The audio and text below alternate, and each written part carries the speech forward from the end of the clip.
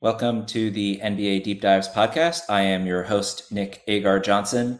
This is part two of our Sweet 16 prospect preview. It was so nice we had to do it twice. So if you missed yesterday's episode, go back and check that out. We covered the first four matchups of the Sweet 16 in terms of the NBA prospects on those 8 teams. And today we will cover the remaining 8 teams. So I'm here, of course, with my Draft Deep Dives co-host, Tyler Metcalf. Tyler, how are you doing this fine Wednesday afternoon? We're back. I'm excited. Just one more sleep until more tournament basketball. It snowed last night here in Minnesota. Just what's not to love? It's a beautiful time of the year. So I'm excited to kind of wrap up this Sweet 16 preview, and then very excited to see what the tournament games bring to us this weekend. Nothing quite like snow on the first day of spring, you know? It's incredibly fitting. So the move could not have gone better to plan. Meanwhile, it is 80 degrees here in sunny Sacramento. So boring. That's certainly one word for it.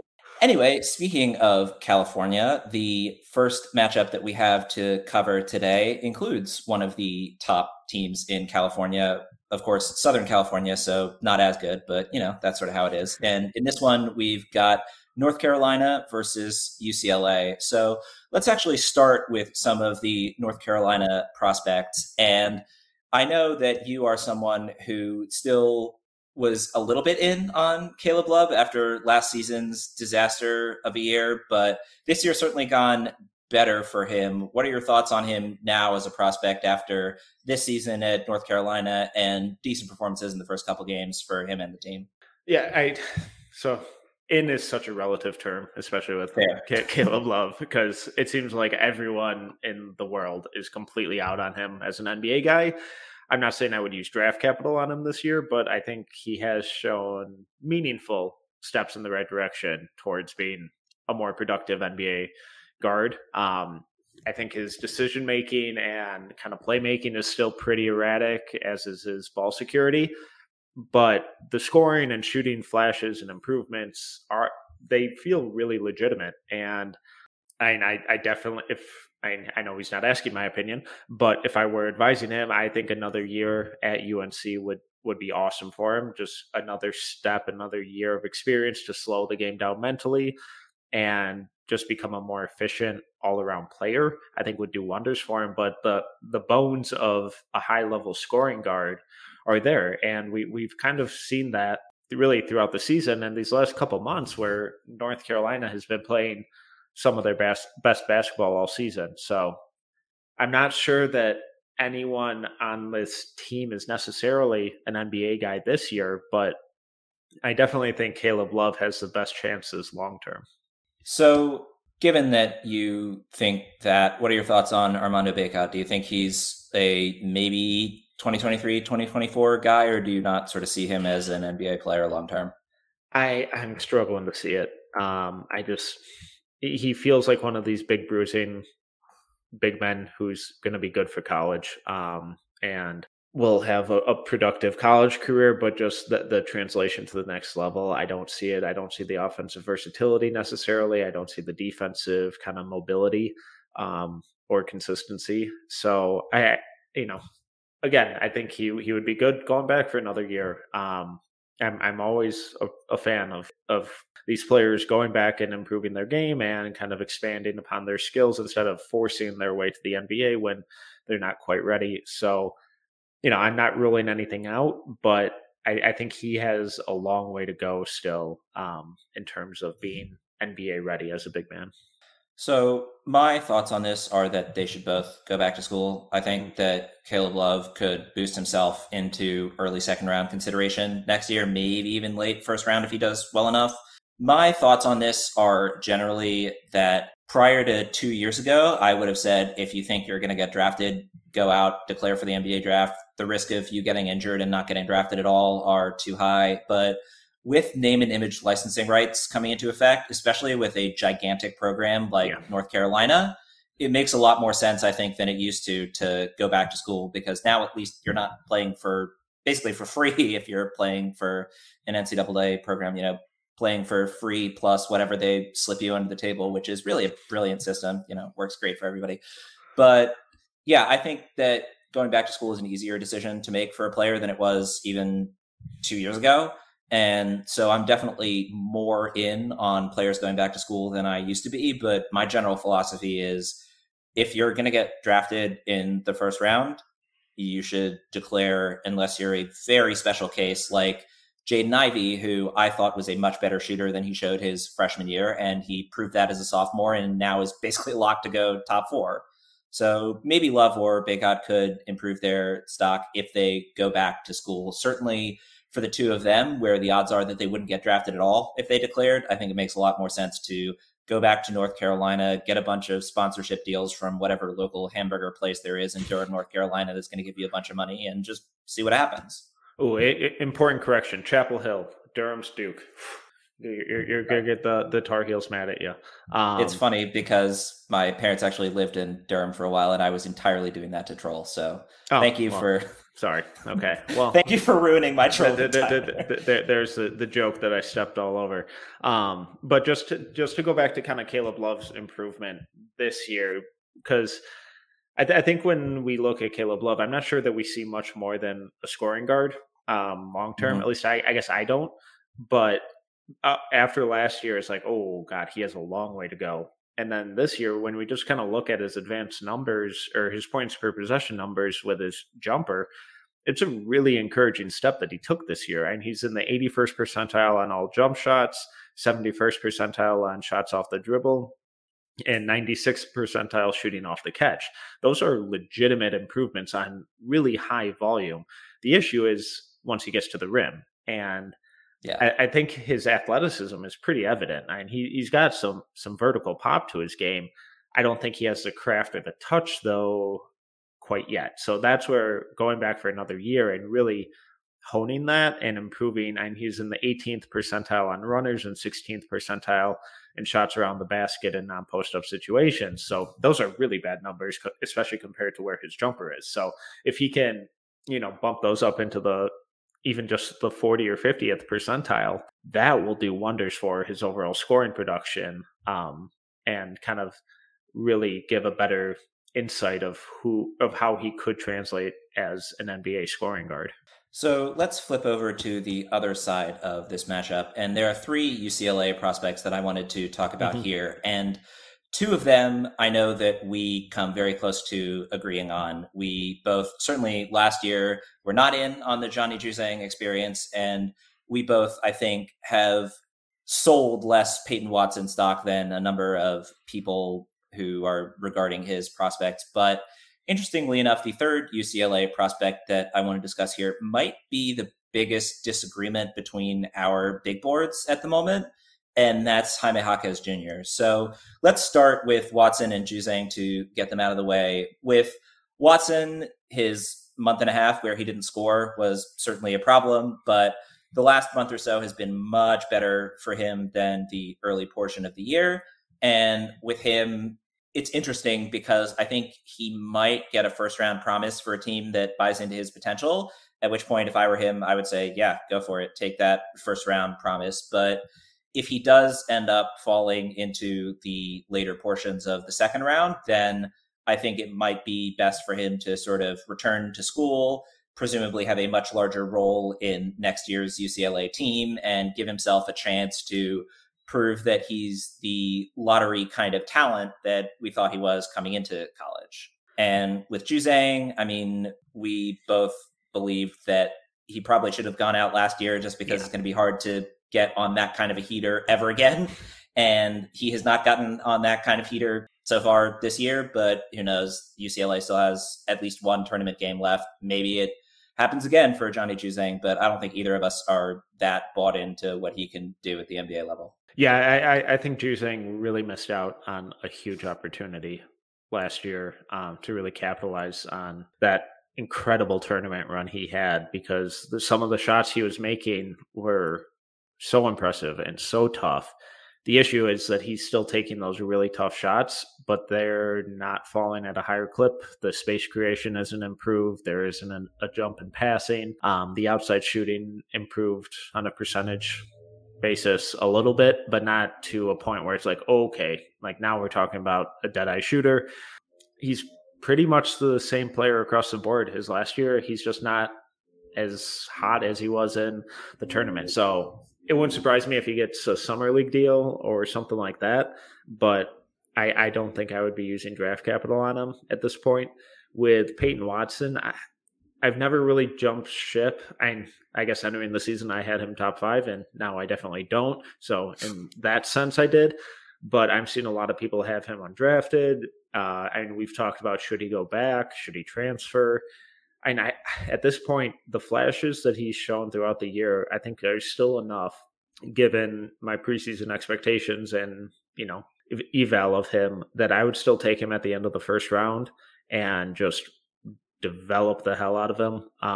And, basically just throw him in the G League and let my developmental staff work on him, work on that shot, work on the consistency, build up that confidence, and actually give him an opportunity that he hasn't been given at UCLA all season. And I think that will be the best route for him, because UCLA has some top guys coming in next year. And I'm not sure that if he does go back, that he does see that significant jump in opportunity that we would hope he would get. So I think he's in a really tricky spot, but the physical frame, the defense, the athleticism, and I think there's a lot more passing there than he's been allowed to show. So that combination of skills, I think, is still enough for me to take him in the first. It's just a real shame that he hasn't been given an opportunity at all this season to kind of build a rhythm or really show what he can do. Well, part of the reason that he hasn't been given as much opportunity is, as we've already talked about, Johnny Juzang takes a lot of the ball, but the other main UCLA guy who has the ball in his hands a lot is Jaime Jaquez Jr., who, again, I think we disagree about more than any other prospect in this draft. So I'm going to let you sort of run first on this, especially since I've already written about Jaime this year.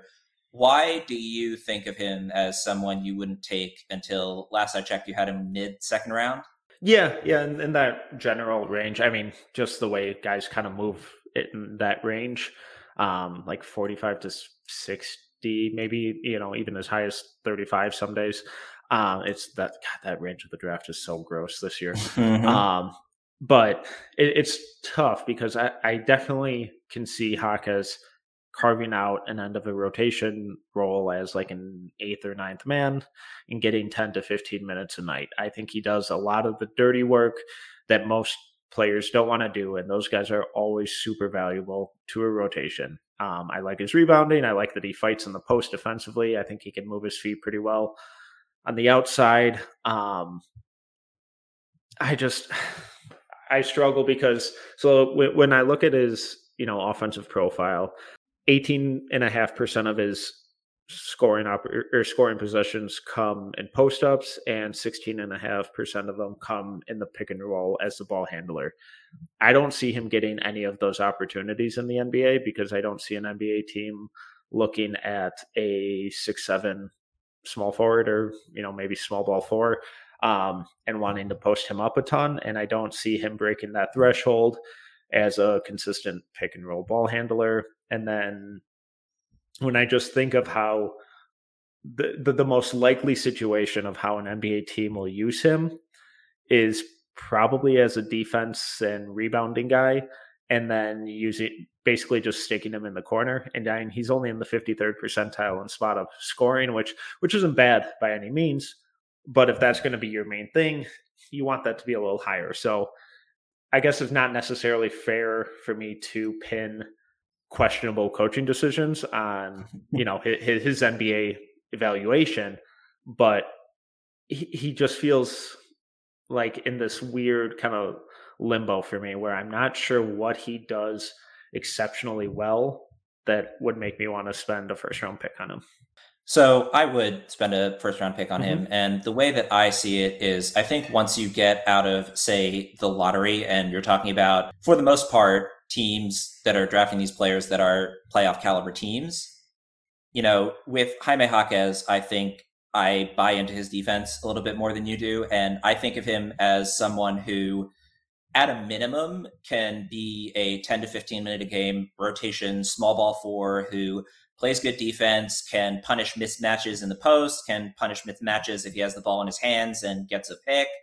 I think that he can be a defensive stalwart as well, someone who maybe you don't want to rely on him to guard the quickest of guards or guard 7-footers, but someone who can switch 2 to 4 with decent efficacy, I think. And when you combine all the sort of connecting skills that he has, he's a really good passer and certainly a well above passer if you're going to play him as a power forward. I think that at a minimum, he's someone who a playoff team can plug in pretty much right away as an 8th or 9th man. He's someone who certainly last year and this year has proven himself in high pressure situations and high pressure games. And I think that if you're picking at, say, 20, 21, somewhere in the early 20s, maybe even late teens, and you have a chance to take someone who can fill a lot of gaps on your squad, someone who can be a solid defender, someone who can be a decent shooter, someone who can attack a mismatch and be a secondary playmaker.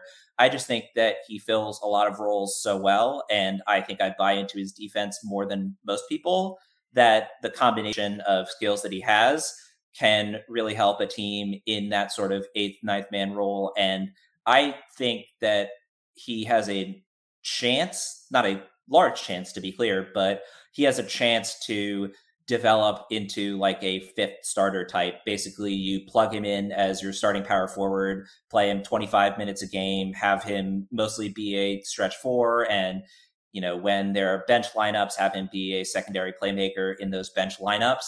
I think that the chance that he hits that potential upside as like a complementary starter type, in addition to the fact that I think his floor is very high, that sort of combination of things makes me think that if you're a team drafting in the back half of the first round, you should definitely take a look at him.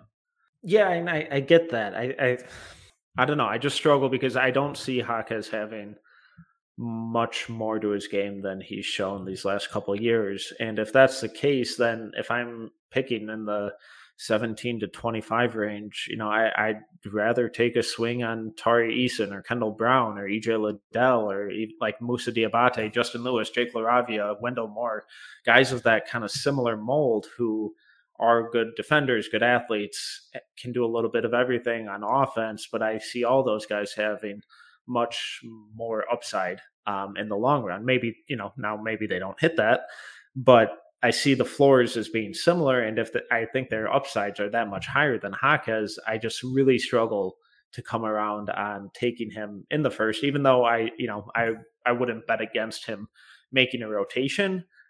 I just, to be a starter in the NBA, like a legitimate long-term starter, it's so hard. And I don't think that he has the upside and, real two-way versatility to really break that threshold unless it is like a very specific situation.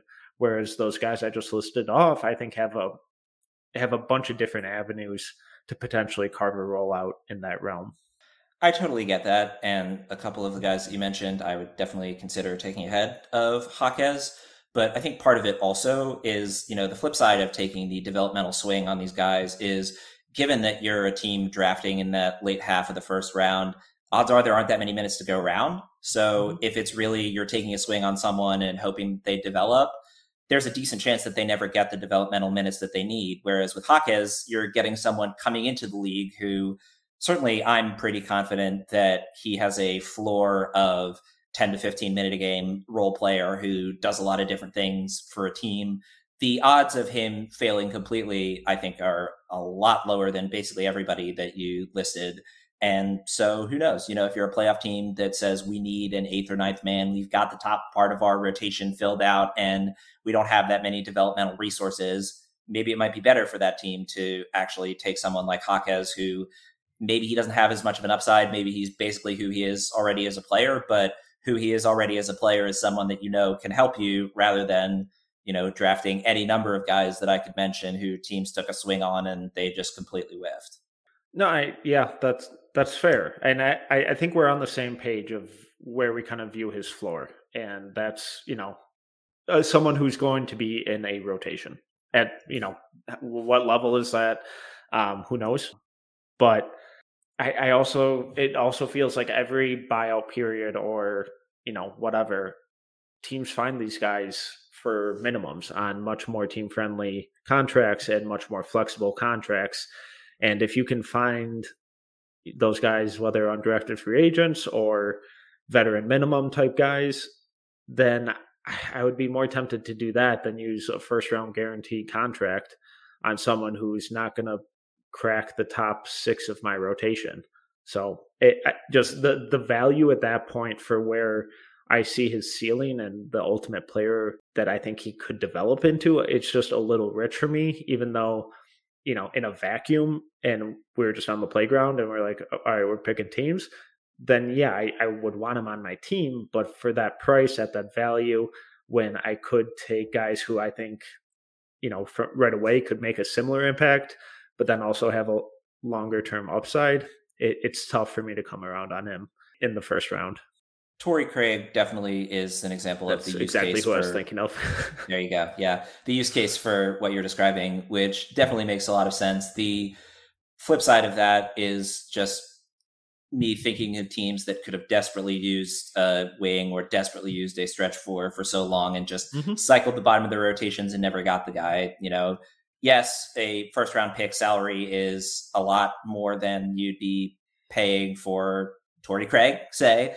But the flip side of that also is that you might pay a lot more for someone who is, similar to what Jaquez can provide, maybe slightly bigger name. I mean, Mikal Bridges is so much better of a defender that I don't think it's really fair to use him as an example. But, that kind of archetype where if you can get like 80% of what Mikal Bridges does from Jaime Jaquez and a little bit less defense, a little bit less shooting, but a little bit more playmaking. And you can get that for first round pick salary rather than the, I think, $18 million a year that Mikal Bridges is getting right now and is still probably underpaid on that deal.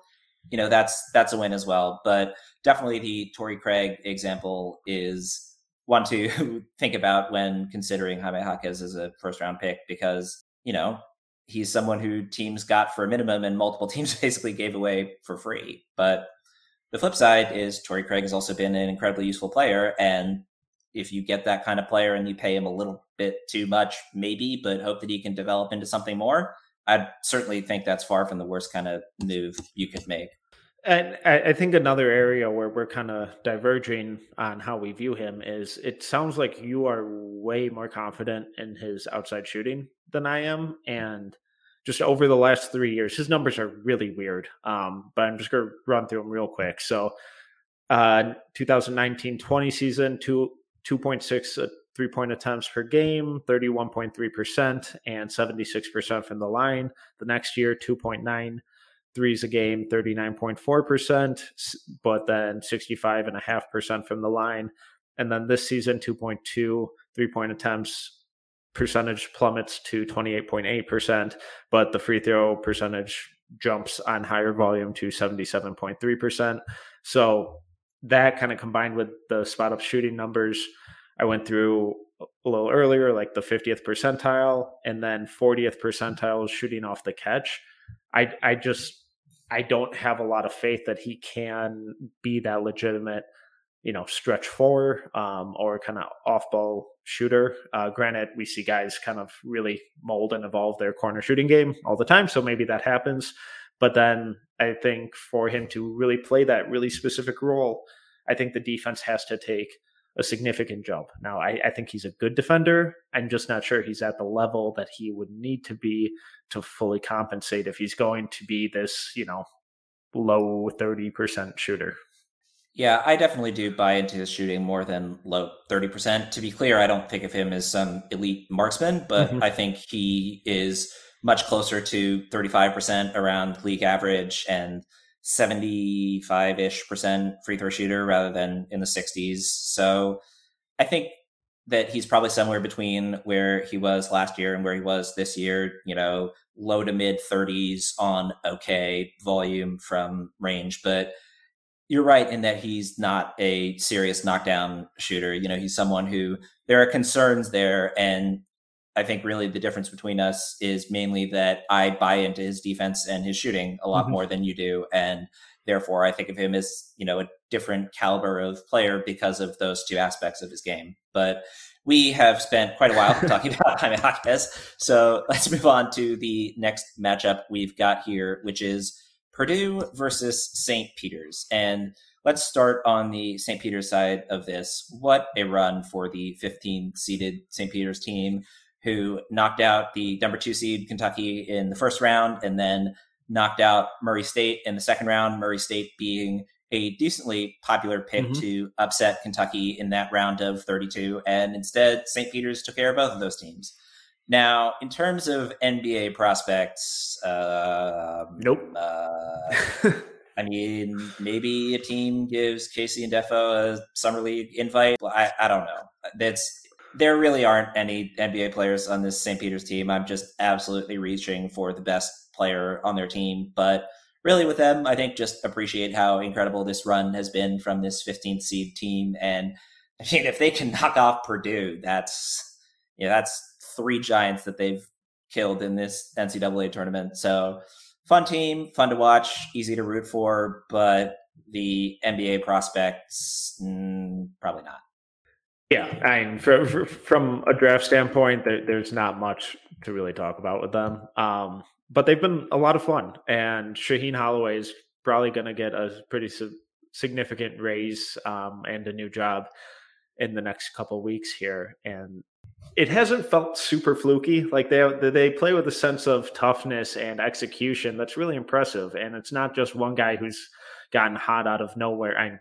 Obviously a couple guys have gotten pretty hot, but they actually they run really impressive sets and have really good ball movement and player movement. So it's been a really fun story. I kind of expect it to end pretty soon, unfortunately for them, but they've been fun, and it's always good when we get at least one of these teams who starts really shaking up the entire bracket. The opposite side of this matchup is not bereft of NBA prospects. So, yeah, we here are going to talk about 2 prospects who we have already talked about quite a bit on this podcast, mostly because we each have written about one of them. So, Jaden Ivey, clear top 4 pick in this draft. On our last big board, I actually had him all the way up at number 2, right behind Chet Holmgren. He is such a spectacular athlete who has done well for himself in this Purdue system, but will do infinitely better in a better spaced NBA offense. And then Trevion Williams as well. I've said before on this podcast that I think he's not only one of the best passing big men in this class, but one of the best passers, period, in this class. His defense is, you can't put him in a switching system, but he's actually more effective around the rim than you would assume, given his lack of mobility. But put him in a switching system and he's going to get absolutely roasted. But I think that his incredible passing gifts and his ridiculous nose for the ball on rebounds makes him a first-round talent. Certainly odds are good that he will be drafted this coming year. If not in the first round, then certainly early in the second. And then the third guy on this team who has some sort of NBA chance this year is Sasha Stefanovic, who is a pretty solid shooter, has helped them out on that front. And then I guess as well, Zach Edey is maybe a prospect for this year, maybe a prospect for down the road. I think that he might be worth a late second round pick just because of how incredibly dominant he can be offensively given his size. But I think the defense is even more of a problem for him than it is for Trevion Williams. And that makes me think that a team really shouldn't take him higher than second round flyer status. Yeah, I'll kind of work in reverse order of the names you just went through. Edey, I keep seeing mocked in the second. I don't get that at all. I do think he's much more than just this massive human being out there. I think he has really good touch, scoring inside. The shot blocking's pretty legitimate, but outside the paint, he just can't move his feet that well, which he's huge. You can't expect him to be super nimble. But my bigger problem with him is that a lot of the time he plays like he's like 6'4" instead of 7'4", and in the post he just doesn't impose his will as much as he should be able to. I think some of it is hesitancy for picking up fouls or flagrants when he pivots and his elbow inevitably hits the face of his defender who's a foot shorter than him.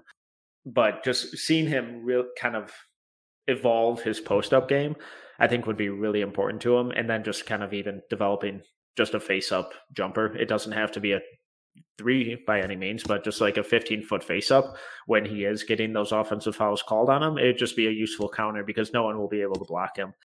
Stefanovic, I think, is kind of sneaky fun. I think he's a pretty lethal shooter. I don't think he gets drafted by any means, but it wouldn't surprise me if he gets a summer league contract and, raises some eyebrows.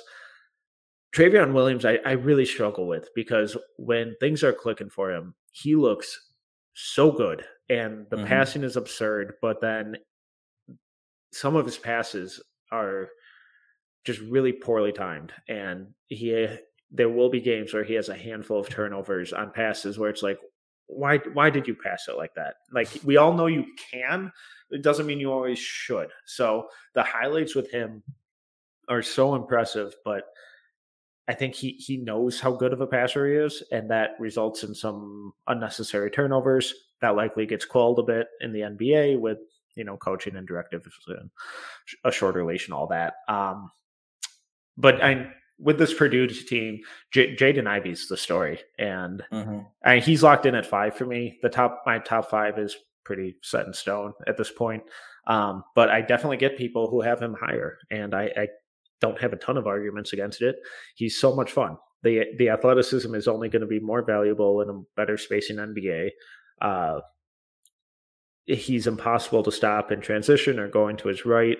His driving kicks are really impressive. I just really like him as an off-ball scorer more than an on-ball guy. I know a lot of people want to make him a point guard, and I just don't think they need to. I'm fine with him getting a lot of on-ball reps at the next level, but as an off-ball scorer, there's a lot to like. I mean, he's 85th percentile scoring off screens, 63rd percentile shooting off the catch.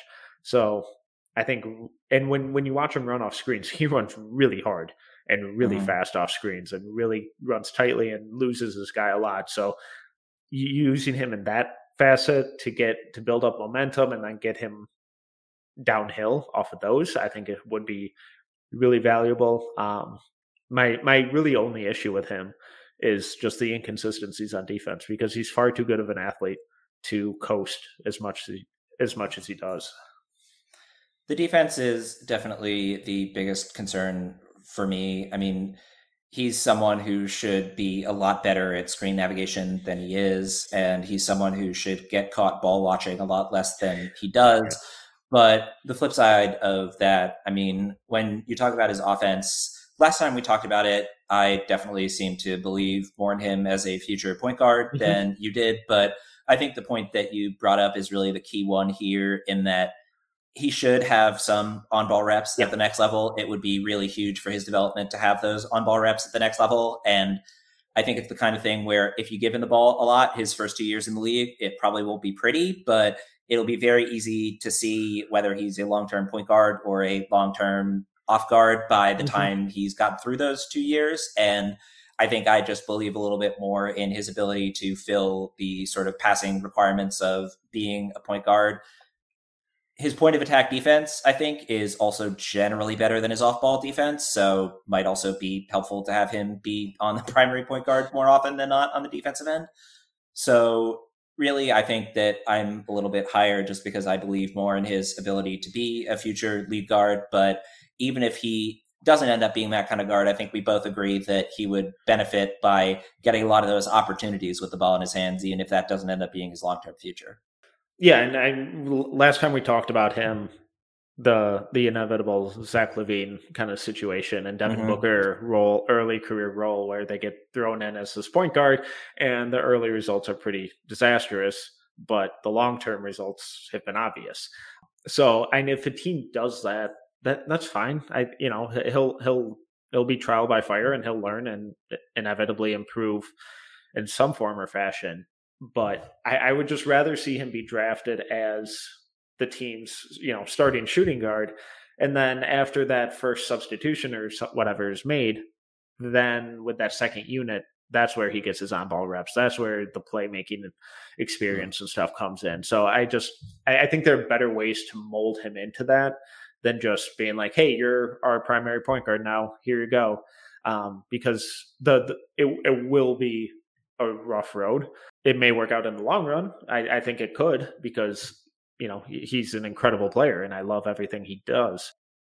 To capitalize on early success paired with really long-term development, I think putting him at that 2 guard and then giving him those really primary creator opportunities with like the second and third units, that's where I think you can kind of get a mix of both worlds. I think it'll really depend on what team he ends up going to, because if he ends up going to, I'm just going to throw out 2 examples, but if he ends up going to Detroit or Oklahoma City, I think clearly the role for him is defensive, point of attack guy, offensive, off guard, playing off of Josh Giddey or Cade Cunningham. Mm-hmm. If he goes to Orlando, and apologies in advance to Nathan Grubel for the semi-Cole Anthony slander, but if he goes to Orlando, he almost certainly is going to have the ball in his hands a lot more often than if he goes to Detroit or OKC, or maybe even Houston, who, I don't think of Jalen Green as a long-term point guard at all. I think Jaden Ivey is much better equipped to be a point guard than Jalen Green is, and I do not buy into the Kevin Porter Jr. point guard experience as much as some people do. So I think if he goes to Houston or Orlando, he probably has the ball in his hands a lot more than if he goes to, say, Detroit or Oklahoma City. And, of those situations, I think that oddly enough, Houston might actually be the best for him, just because he gets to grow with a couple of young big men who I think could really help him out in Usman Garuba and future Hall of Famer Alperen Sengun. But the other 2 fits with Detroit and OKC, I think, would rely on him much more as a guy without the ball in his hands, playing off Cade and Josh Giddey. And I think any of those situations could work out, just because I believe in Jaden Ivey so much. But it is really going to depend a lot for him on what team he ends up going to, and more than it will for certain other prospects who have easier games to sort of fit around other top players, I guess. Oh God, there's just so much positional overlap in Houston with Green and KPJ. I worry, because I just think that team is in such a desperate need of an actual point guard at this point, that I would really hope that he goes elsewhere. Even say Indiana jumps up, I think pairing him with Tyrese Halliburton would be a hell of a lot of fun. Why do you have to do that to me, man? Well, so I was gonna follow this up with, say, Sacramento, who's currently sitting at the 5 pick. Say they jump to 3 in the lottery, and Chet and Jabari are off the board, and it's between Jaden and Paolo. Which direction would you want them to go with? I mean, I'd prefer they go with Jaden Ivey, just because I prefer Jaden Ivey as a prospect mostly, but I don't know. It's weird because Sacramento did get rid of a bit of the backcourt logjam by trading away Halliburton and Buddy Hield, but they still have De'Aaron Fox and Davion Mitchell. And I don't know, the fit's a bit dicey between the 3 of them. The Kings could play some 3-guard lineups, but unfortunately, by far the best guard for a 3-guard lineup situation was Halliburton, and he's no longer a member of the Kings. So that's sort of what it is. I don't know. I guess the reason that I think that Houston might actually make sense is because I feel like that situation has the highest ceiling and the lowest floor for Ivy. I think that could be the worst possible situation for him. But if he does end up developing really quickly as a playmaker, I think that could also be the best situation for him if he really does turn into a point guard long term. Yeah, and that would really skew my view on that, is just how quickly does this playmaking come along.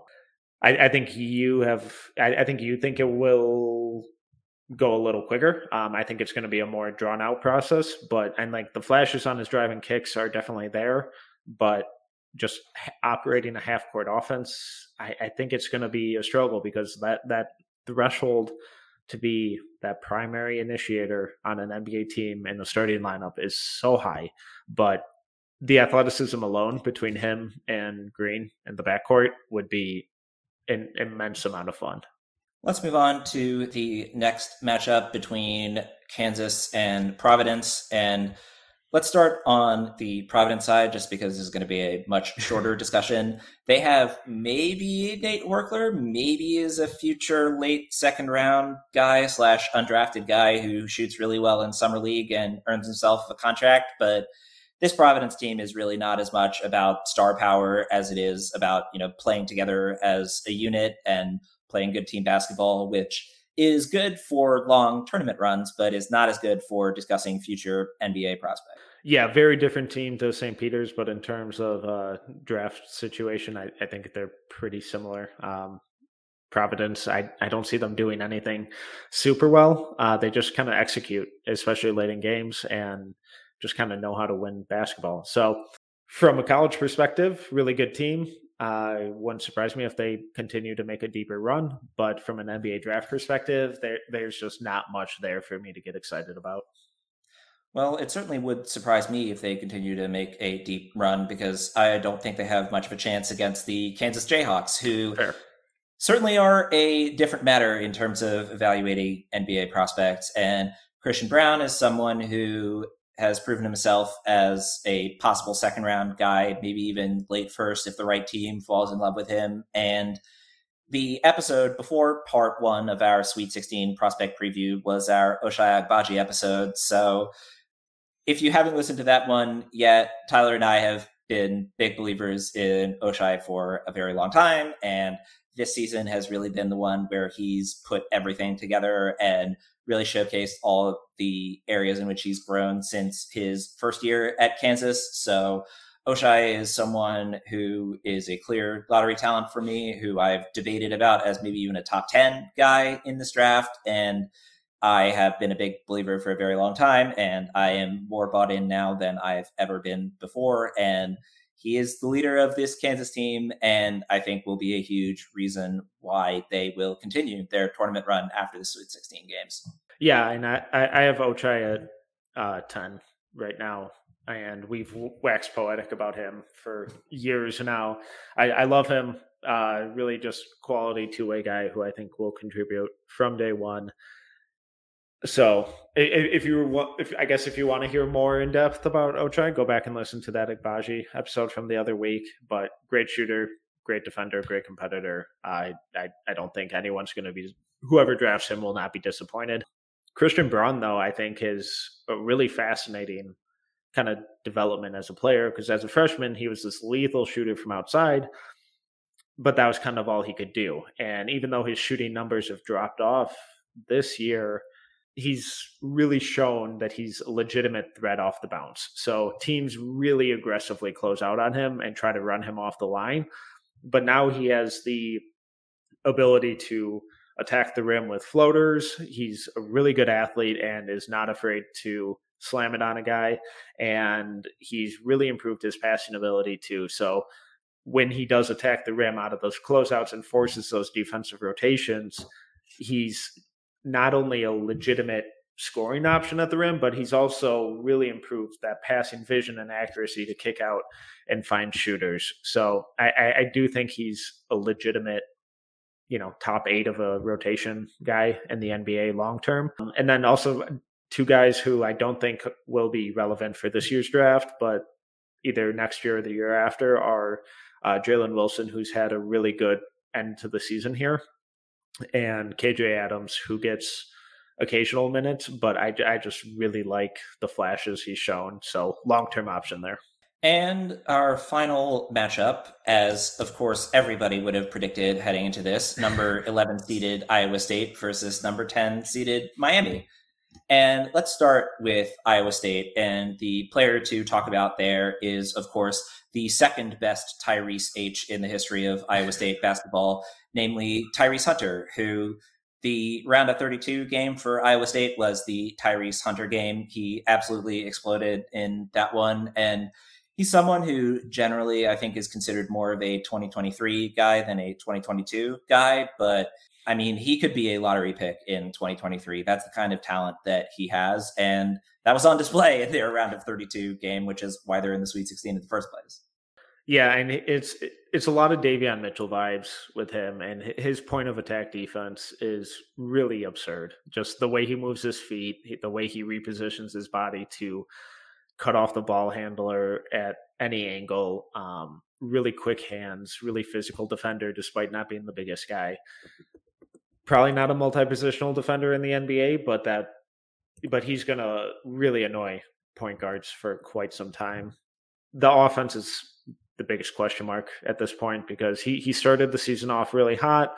He's been really, really strong in the tournament so far, but there's a big stretch in the middle of the season where this Iowa State team kind of fell off as a whole. So if he can come back for another year, really show that consistency on offense, because I do think there's a lot that he showed this year to really get excited about.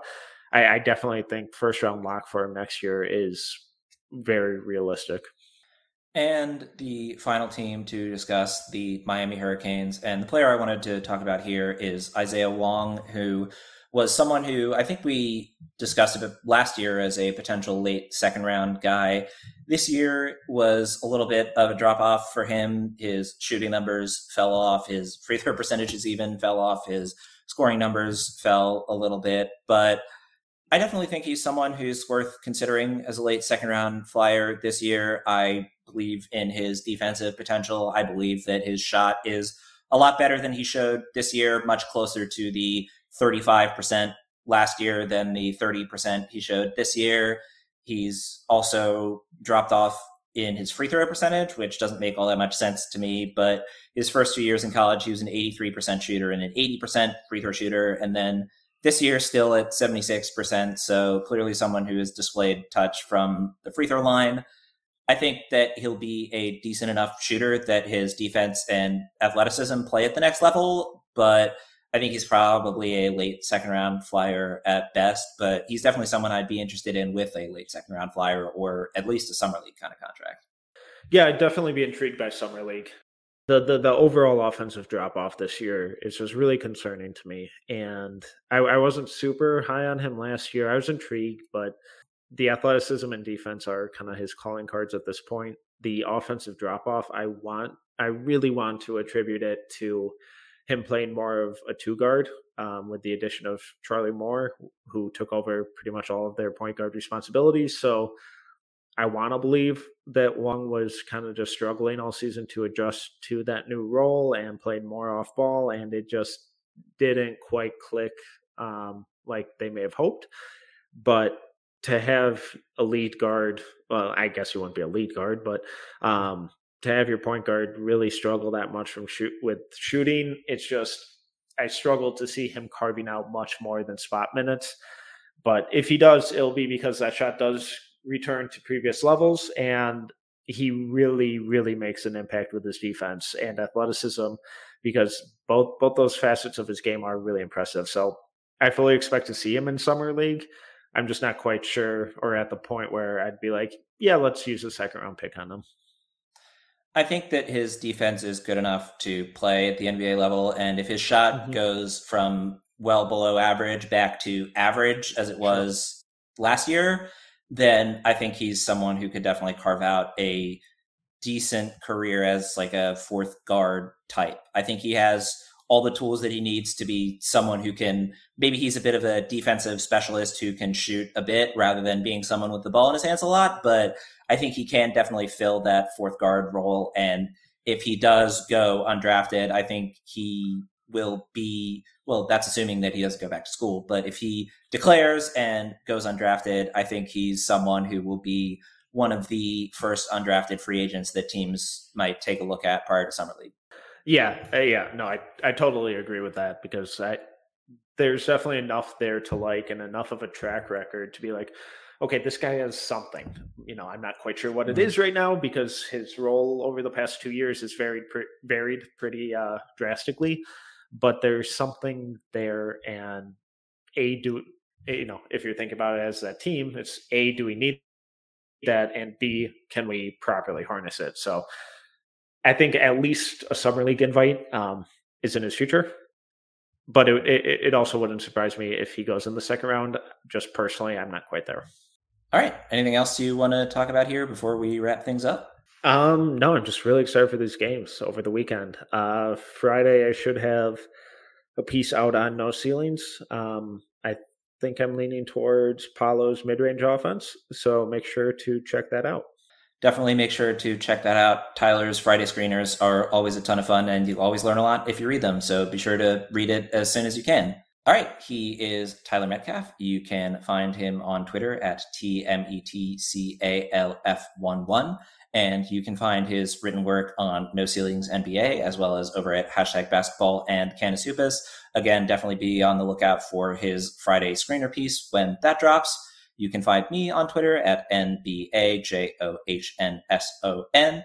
And you can also find my written work on No Ceilings NBA and #basketball, as well as over at Nets Republic. And I will have a piece going up Thursday morning. So tomorrow, by the time all of you are listening to this, about Moussa Diabate of Michigan, who has as well had a great tournament run, as we discussed in part 1 of this particular podcast. If you have been enjoying the podcast, please take the time to leave a rating and or a review in whatever podcast player you might be using. That is always much appreciated on our end. And if you have any feedback, you can feel free to reach out to me either via Twitter or email, nickaj.nba@gmail.com. And as always, thanks so much for listening.